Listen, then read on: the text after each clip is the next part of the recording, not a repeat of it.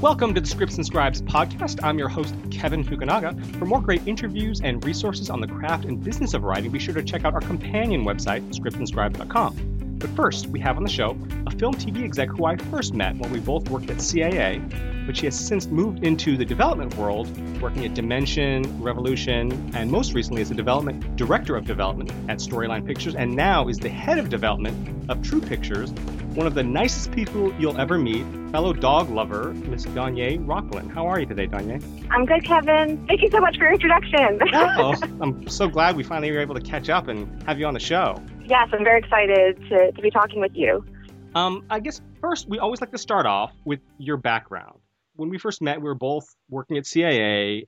You were working for Richard Lovett at the time, and you've since gone on to work in development for various companies. Can you tell us a little bit about your background, how you first got inspired to work in Hollywood and how that sort of led to your current position? Well, I think I came out of my mother's womb wanting to be in movies. No, I'm not kidding. I had no other. I think it was I wanted to be a dancing, singing, directing, writing, acting veterinarian. Veterinarian on the side. I got you. Yeah.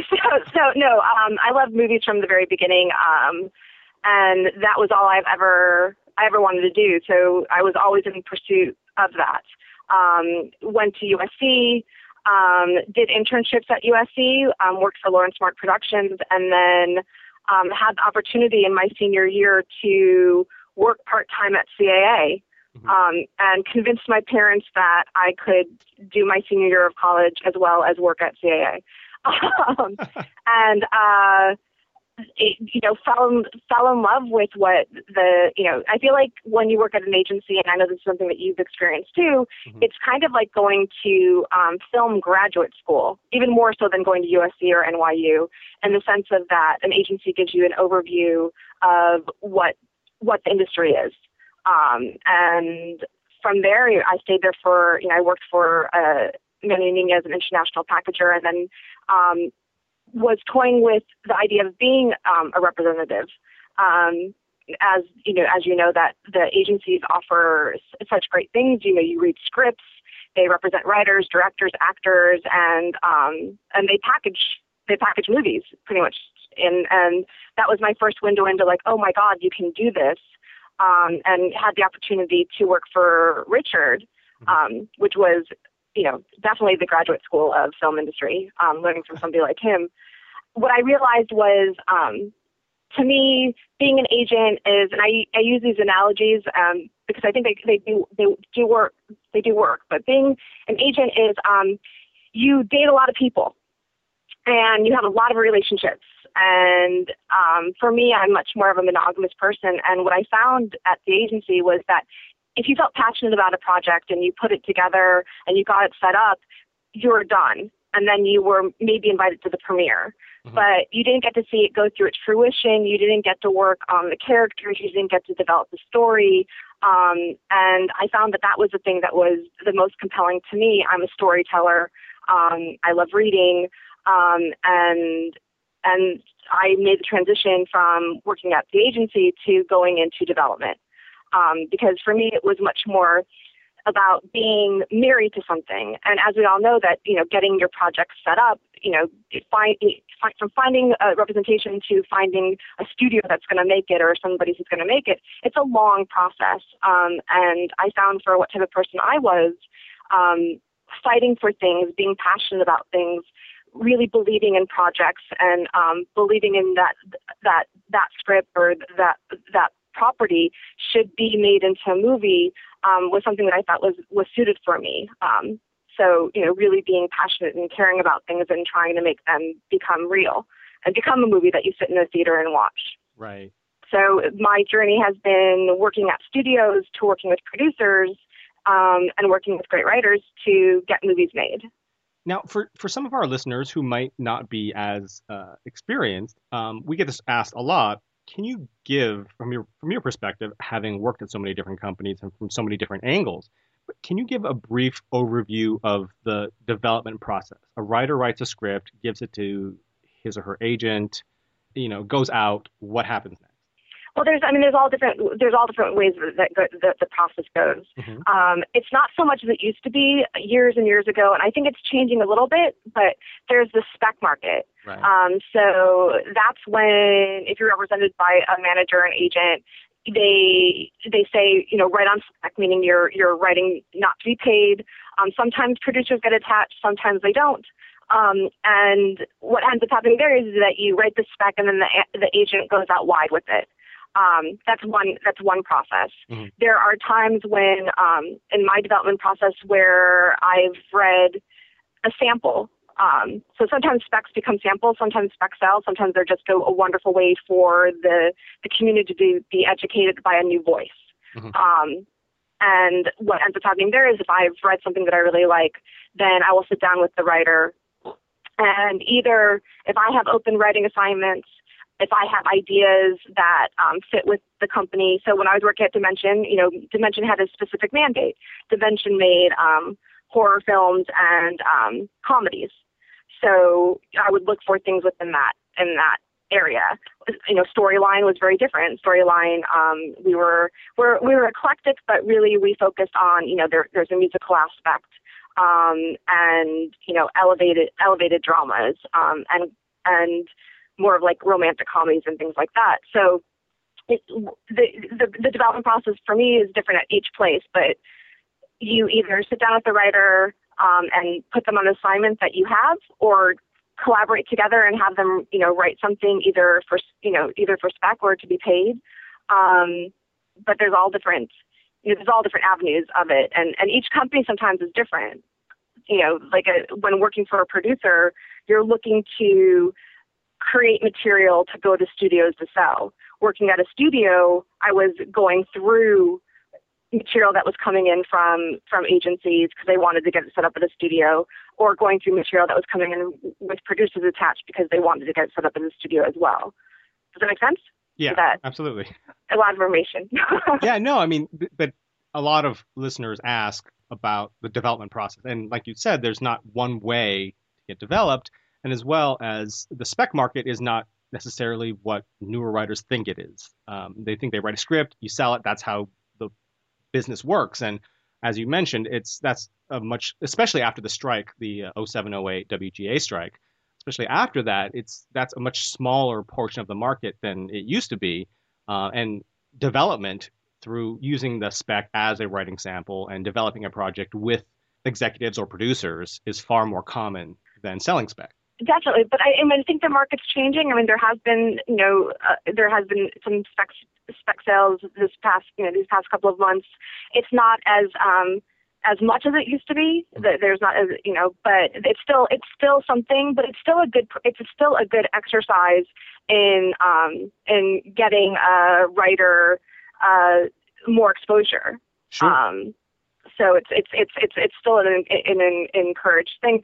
I think sometimes what happens with the spec, the writing specs, is that they're written to a specific mandate for what maybe studios are looking for. So it's not like writing from your heart. I feel like sometimes the people that get on the blacklist they're literally writing scripts that they've always wanted to write to express their true talents.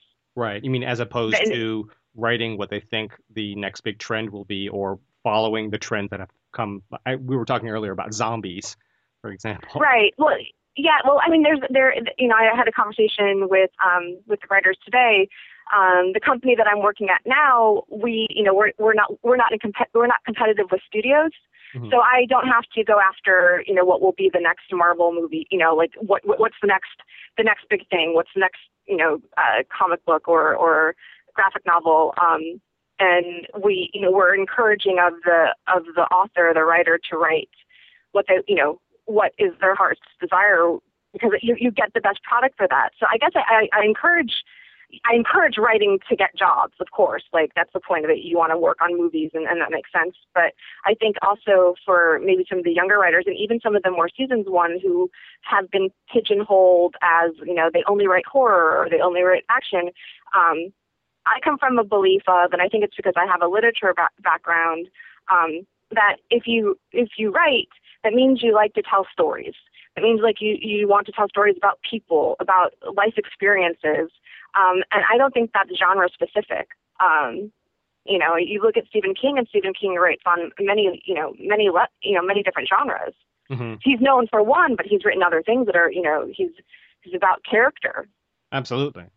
And speaking of True Pictures, what is the mandate over at True? What are you guys looking for? What's on your slate? Well, we're brand new, so we are just in the early development process. So giving some background to the listeners that have questions about development process, the way that True Pictures is doing it is we are creating our own IP.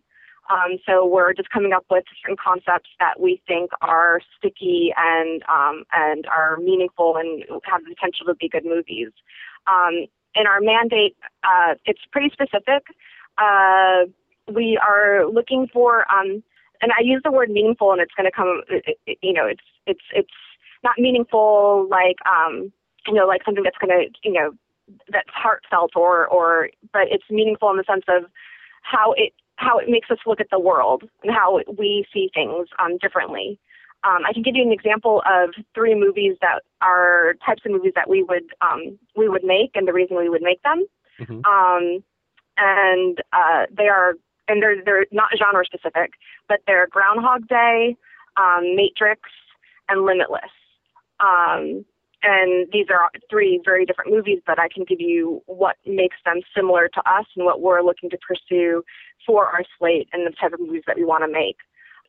Well, with Groundhog Day, what is really meaningful about that is that obviously it's a really funny movie and one of Bill Murray's greats, but it's the time loop. And so if you saw Source Code or Edge of Tomorrow, the time loop is a story passageway or a trope that can be used that's not genre specific. What we like about what that type of story tool does is you literally see a character. So, Bill Murray starts off in Groundhog Day and he's awful, and he's mean and he's unhappy.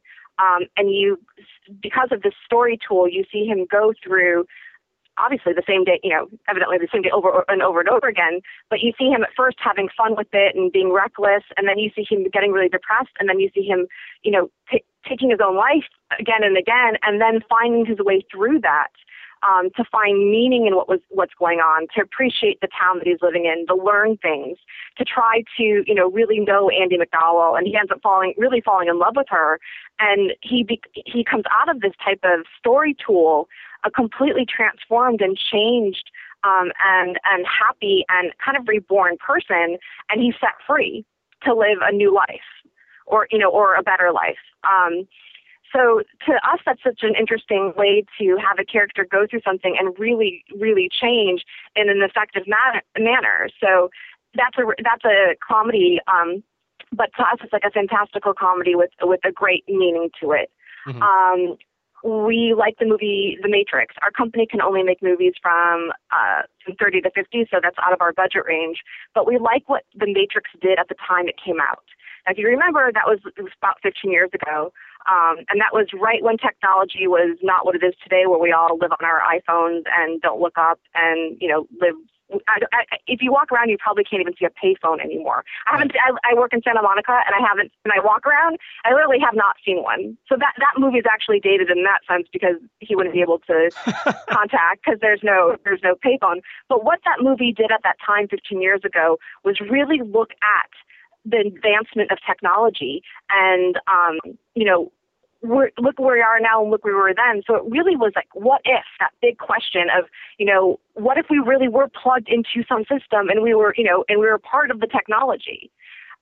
What we also like about it is not that Keanu Reeves' character is like, the underdog or anything like that. What is really interesting and appealing about that character was he was just nondescript. It wasn't a loser, just no one. And because of this, he gets chosen. And he gets chosen, and he learns that he has capabilities that he doesn't know that he has. And he is, he believes in himself and becomes something more and can save himself and save us in society. So that kind of what if and that kind of grounded sci-fi, is something that is really appealing to us and what we're looking to be doing. Kind of looking at the world as we're living in now and just giving it a kind of updated twist of what the world could be like with all these advancements that are happening so quickly. Mm-hmm. And Limitless is another movie that we love, and the reason we like that is because, what if there was this pill that would help you access the 10% of the brain that you're not using, and what would you do with that? And who would you become? And as you see, Bradley Cooper goes through, many different places till he comes out trying to do for the better, and goes into politics to fight the man. But what also, it's these passageways. So it's the time loop. With the Matrix, it's kind of like, being plugged into the system and being unplugged from the system, that kind of technology. And Limitless is this pill. And each of those things are not genre specific. You could take the Limitless pill and make it a Kevin Hart comedy or make it a horror film. Right. So for us, it's a big idea concept that where you see a character go through a journey and come out better in the end, or learn something. There are also very unique stories in that, like with Groundhog Day or The Matrix, people don't try to, or they can't really, it's difficult to copy what is essentially it. I mean, you can have Matrix type movies in terms of the setting or the genre, but what makes Matrix The Matrix, you can't really copy without being too derivative, because it's so unique. And I think that that's kind of cool that you picked movies, again, like Groundhog Day. Like, you don't see a bunch of Groundhog Day-esque comedies. Well, no, and I think that's why they have they're kind of timeless, mm-hmm. and they resonate because they are so very unique. And again, I think those, Matrix was in turnaround for a while. These are movies that are hard to get made. Because they are different, like you're saying, they are unique, and we are looking for those unique stories that end up being the ones that you walk away and you're like, wow, that was really good. I want to watch that again. And we love Big. Big's a movie that is right. That still, you watch it and it's still a very very meaningful and funny and heartfelt movie of a guy that goes he literally is a child in his adult body. So I guess there's a little bit of a fantastical, mythical element to what we're looking for as well. Mm-hmm. Now, when you say you're developing IPs, now is it the kind of thing that you're working on that in-house, or you're looking through material for new IPs? We're doing in-house, and we're looking for material. Oh, cool. Because we're specific in, as I said, I gave you a couple of types of movies that we like. Mm-hmm. We also again, it's like grounded sci-fi, so there's, time travel and multiverses and past lives and alternate realities. So, we like sliding doors, source code, which is the time loop. But those type of movies. Right. Now, in terms of your own personal taste, what type of material do you like? I mean, what sort of stuff? I love this question because, like, when you go through working in movies, people are like, you need to be specifically like, what types of movies do you like? I like movies, and I've had the great pleasure of in my trying to make it in the movie business to work at all different types of companies. So I am a horror fan. I like dramas. I worked at a company where we made musicals. It's not specific to me what the genre is. To me, it's what's a really good story. What's going to move me? Who's a character that I want to follow? And I love zombie movies. I thought, I really liked World War Z. But it's all different for me.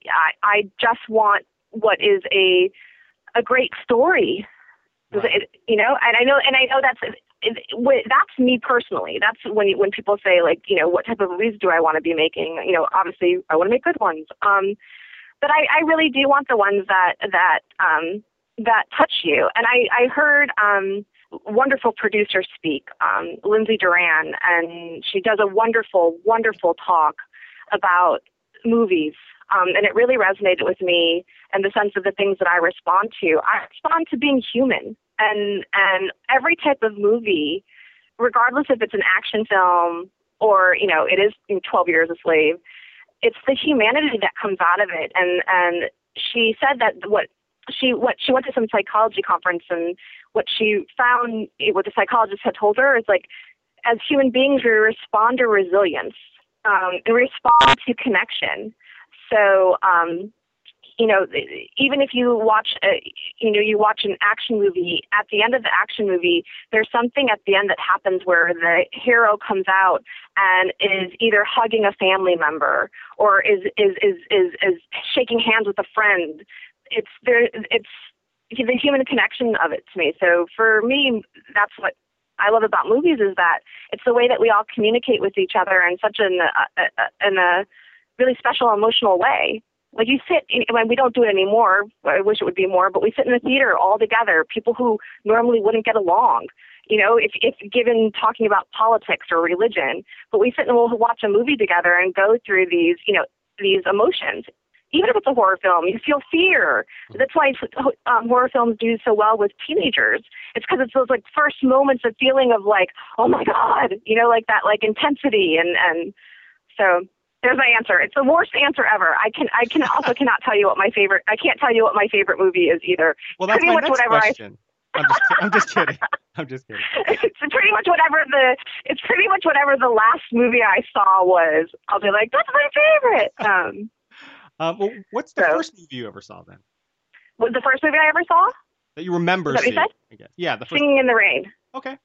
And that's about the movie industry. And that literally was, I remember exactly, I do really believe I came out of the womb wanting to work in movies. My mom was pretty much like, that's all I talked about, even though I didn't know what they were. But Singing in the Rain was like when I was able to actually articulate true words to my mother. And I said to her, I want to do exactly what they're doing. And she's like, what is that? I'm like, all of that. Because it's a whole movie. It's a movie about the movie industry, And it has singing and dancing, and Gene Kelly. It has singing and dancing. Great songs. Come on, Sing in the Rain.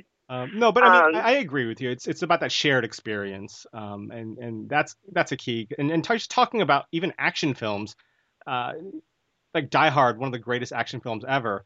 Everyone can relate to and it's not because of the big explosions or whatever, but it's because that, we all relate to John McClane. We feel for John McClane. When he's walking on that glass at his bare feet, you can, everyone cringes. He's also trying to connect with his wife, like she's high and powerful. So there's, he's trying to protect her. So there's this whole like human side to him, and I'm forgetting the name of but the police officer who's getting his chance. Oh yeah. Like there's all of these like, this reality and great relationships and moments. On top of that, they have to say, there's terrorists and right. Alan Rickman. Right. Right. Because you have to appease those action junkies too. Yes, but the action junkie wants the emotional as well. They want to feel connected. Even if you look at Taken, she's going to do whatever it takes, and it's still the story of people. Right. I wanted to dive into a little bit more about development, since that is your current assignment, current position, and expertise. Yes. Now, again, we have a lot of seasoned screenwriters who listen to the podcast, but we also have a lot of newer screenwriters. And for those that have never been in a pitch meeting, can you maybe detail a little bit what goes on for them? And specifically again, as the exec, what are your expectations from writers when you sit down in a pitch meeting? I would like the story to be as worked out as possible. So, it's not like in screenplay form. It doesn't have to be a 2-hour, reenactment of what you plan on writing or have written. But it should be, it should have the beginning, middle, and end, the characters, where you see the character's journey going through.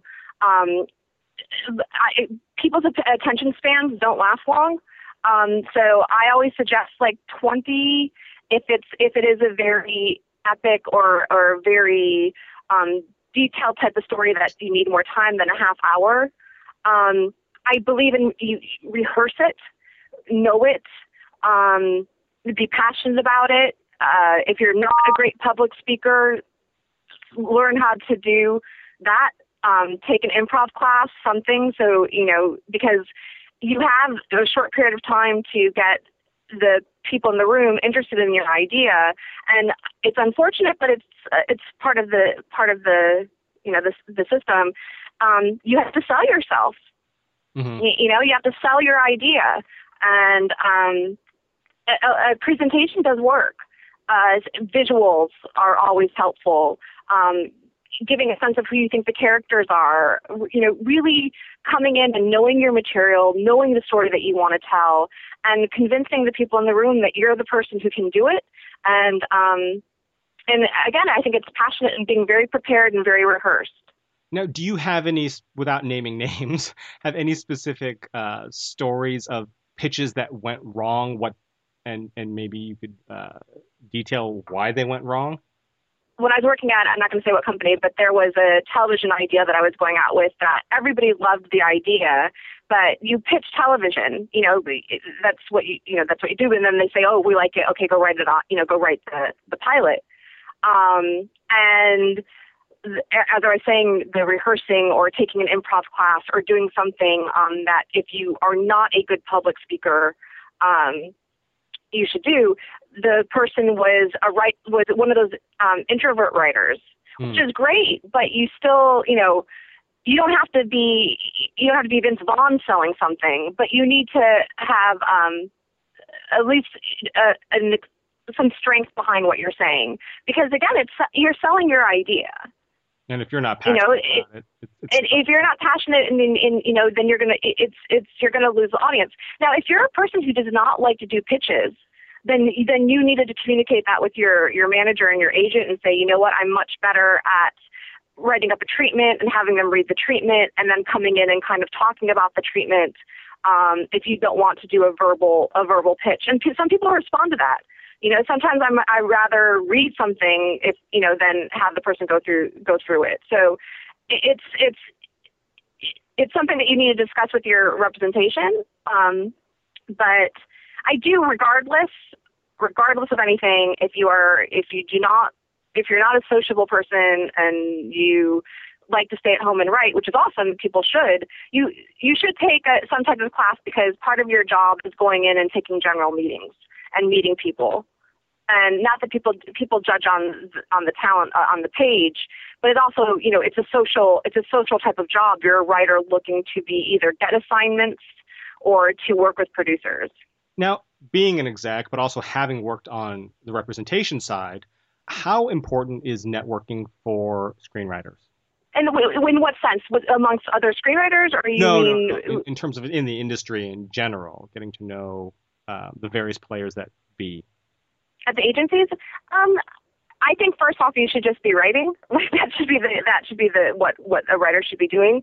I don't think it doesn't hurt to be social, but I think that a lot of the times is working with the writers that you for your listeners, they get discovered because of the work that they're doing. Mm-hmm. So if they're entering contests or so on and so forth. But I think the people to be social with is other writers. Mm-hmm. That's my suggestion. Like, if find a mentor that you like, work with people who are, meet people who are doing what you're doing, because you never know, some of your friends might end up hitting it big while, and they might write with you, or they might have a relationship with their representation and introduce you much more than writers, cold calling agents or managers or things like that. I think that the writing community is, it should be supportive and work together. So I would look for like-minded writers as well. Good advice. And I wanted to touch base on something as well, because we do have a number of listeners who are not in the U.S., specifically not even in L.A., but not in the U.S. even. But assuming a writer is out of Los Angeles, either in the U.S. or outside of even, how does that affect, like, for example, if you get a script from an agent or a manager and the writer is not necessarily in Los Angeles, would you wait to meet them, like schedule a meeting with them when they're in town, or is that something you may consider taking a meeting over Skype or a conference call or something like that? The conference, thank God for today's technology. There was a writer that he's a wonderful writer. He doesn't live in Los Angeles. He lives in Rhode Island. Good for him. Why the hell would you want to live here if you don't have to? Agreed. I mean, I personally like it, but, for each their own. And he wasn't going to be in town for a little while, and we were like, it's fine. We'll just have a conference call with him. We know he's talented. We'll just, talk to him over the phone. So we will do that. I've had Skype calls with people in London. So where somebody is located, doesn't affect the process. The only time that there might be, you would want them to fly in because you'd want to meet them before starting on the project or something like that. So you have a face-to-face. But it's not a big deal anymore with the way the technology works. Great. Good to know. And then now we've got some listener questions that I wanted to throw your way that people have specifically sent to us. Let's see. The first being, how much do you consider budget when reading a script? Well, because I'm so specific in what my budget is, I do consider it. So I'm 30 to 50. So I have, if it has action elements, it only can have, about like 8 to 10 moments in the script, because that's what I can afford. So for me, it plays a role because I have a limit of what type of movies we can make. But for studios, not so much, because they can do bigger budget things. Right. And then, and in the sense of for other places, if they're, if it's a Jason Blum or, or a genre horror house, well, they're not going to do something for, necessarily Jason might, but they wouldn't do something for like 80. They're going to stick within the, and to lower budget. So depending on what you're writing, I think a writer should definitely put into consideration and have some education about how movies are made when they're writing, to know how much action should be on be in the script or whatnot. I mean, there is a little bit of having that background and knowledge that would make their script stronger to sell or get set up. Right. Now, here's another one, sort of a longer question, but I'm going to read it. I would like to know the best ways to approach production companies with a film project. I recently completed a script that I have developed with a director, and we have already had it budgeted and created a lookbook for the film. We have tried many different tactics to get meetings with production companies, but we don't have managers or agents. And without a solid referral, it seems incredibly hard to get their attention. I'm specifically referring to non-studio pictures under the $2 million range. Basically, what kinds of projects are they looking for, and what would impress them and give them confidence beyond a great script? I know they will probably say win the nickel, but any practical advice besides the obvious would be great. So I guess the question is just asking what would impress a production company, or what would get them the necessary attention at a production company with their. Well, this is where it all becomes difficult, because they have something that they believe in, but I can't accept unsolicited material. So, if you're gonna go straight to the production company, that's really hard. And this is where representation does play a little bit of a role in it. So because they have something that they feel is packaged, there's a screenplay and a director, it is maybe, going to some of the agencies and saying, we have a package project. And, I don't suggest going to the head of the agency, but there's all these there's young new agents out there. There's young managers out there that are looking for entrepreneurial people. So if this is, a team that has a director and a writer and a vision for the movie, they could get representation, not so much for the writer and the director as for the project, who would then help them go to the certain producers that could be interested in, or, the small budget studios that can make it. Mm-hmm. But it's very difficult, even in the experiences that I've had working with producers, for a property with people attached and just to kind of cold come in. Does that make sense? There you do need to find, because you also want it to be taken seriously and not dismissed. So having as much support, or finding someone, a manager, it doesn't necessarily have to be an agent. It could be a manager who will, either, can come on as a producer and help and introduce you to the right people. Yeah. But also, I don't want to be discouraging in that sense either, but there are so many, different things to do now too. If they did like a short, really use what's out there today with all, with YouTube, with everything.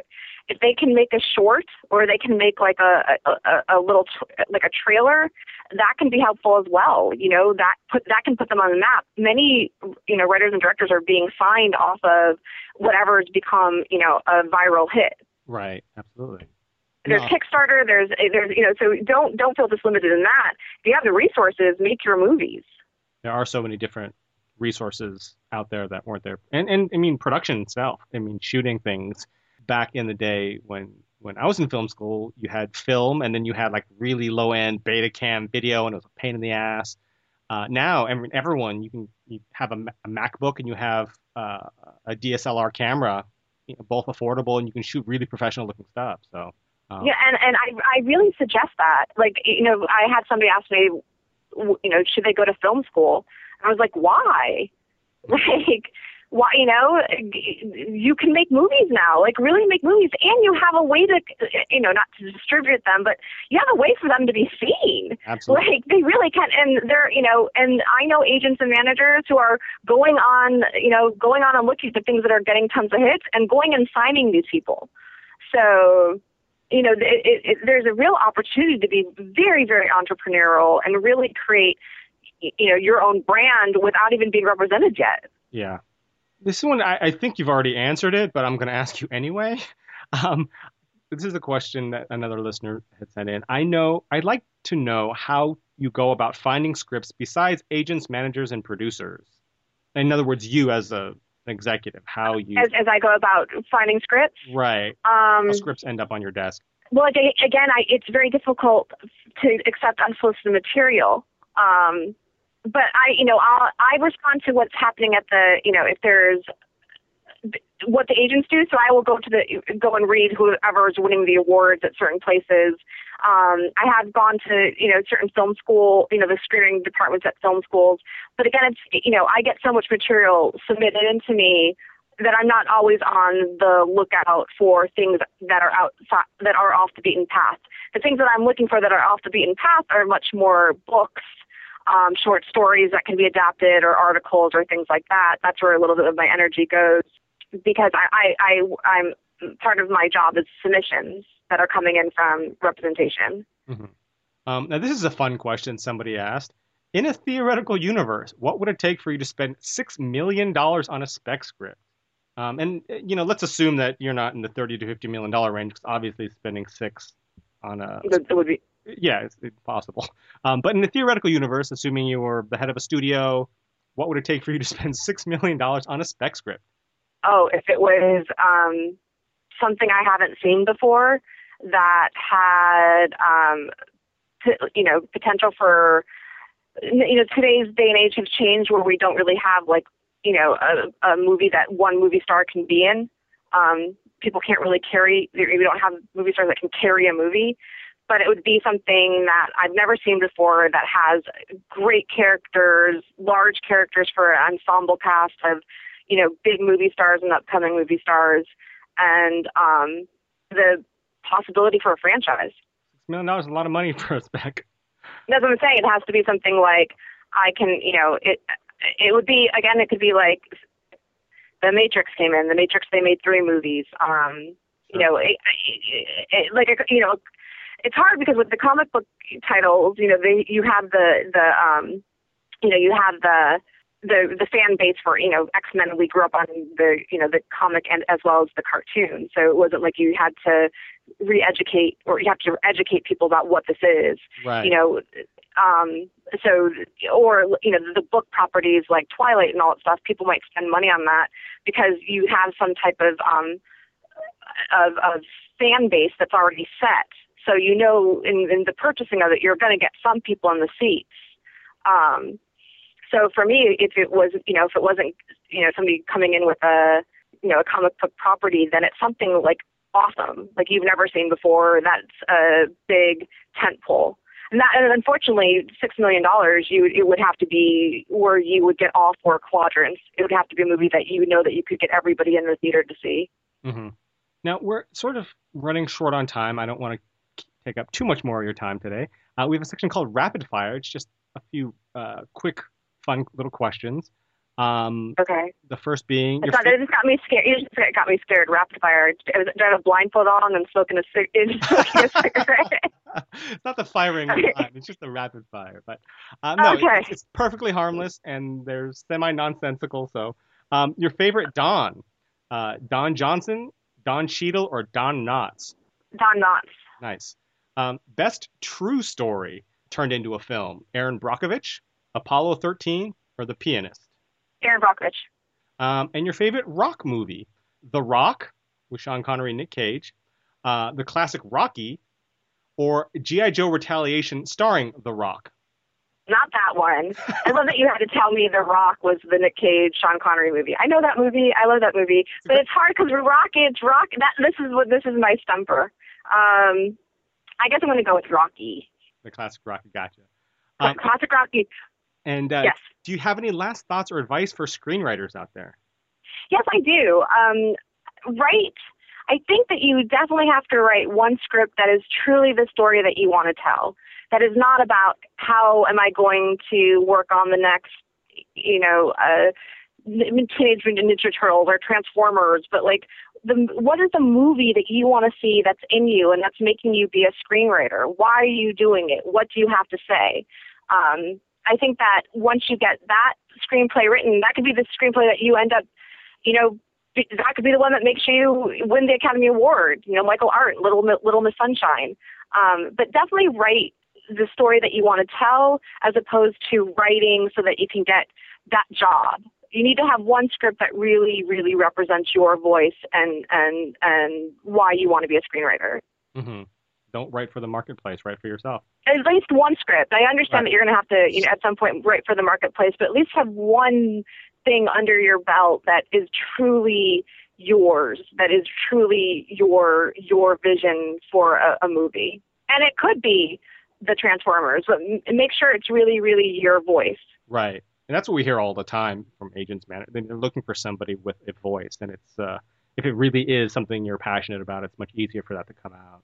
I think so, and I to be honest, I've brought writers in that wrote something very character, very much their voice, because I want them to write something that is, I'm considering them because I think their writing is so good, not because their concept is so good.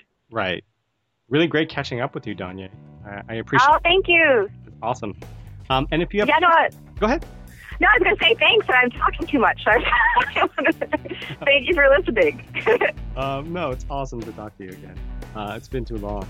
And if you have questions about the craft or business of writing, you can send us an email to ask@scriptsandscribes.com or send us a tweet to @scriptscribe. There's no and in the middle there, just @scriptscribe. And to all our listeners, thanks for listening.